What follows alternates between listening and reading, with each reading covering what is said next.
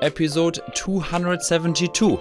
Why did Kim Kardashian pay a $1.2 million penalty for promoting crypto? Welcome to the Crypto Hunt Jam, where we spend 1 minute a day to explain crypto in plain English. My name is Christian Beiser, co-founder of CryptoHunt.it, and I'm your host of this daily show.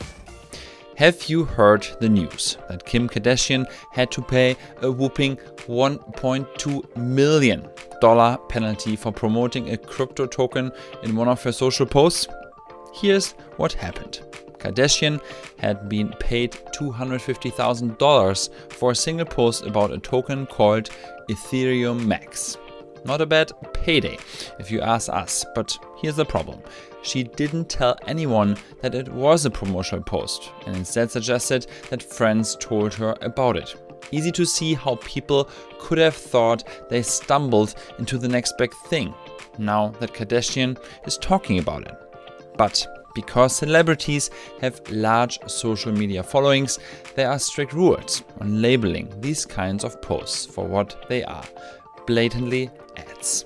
The SEC, which controls how financial assets are treated in the US, didn't think Kardashian followed those. And the fact that she paid a $1.2 million penalty for a $250,000 post suggests that she was well aware and just wanted to go this away. This story is as old as the proverbial snake oil and all too common in the crypto world. A made-up cryptocurrency enlists celebrities to promote it, unknowing users buy into it. The price goes up and the scammers dump their holdings for profit. So, how do you know what project is legitimate? Use common sense and follow a few simple rules. If it smells rotten, it probably is. Never heard of something and suddenly a busy celebrity magically discovered it? Red flags everywhere. And even more important, always do your independent research.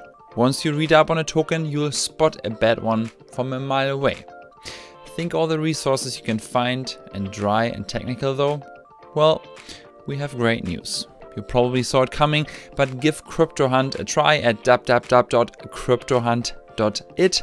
We'll break it down in really easy to understand terms. Oh, and what about that Ethereum Max token she promoted?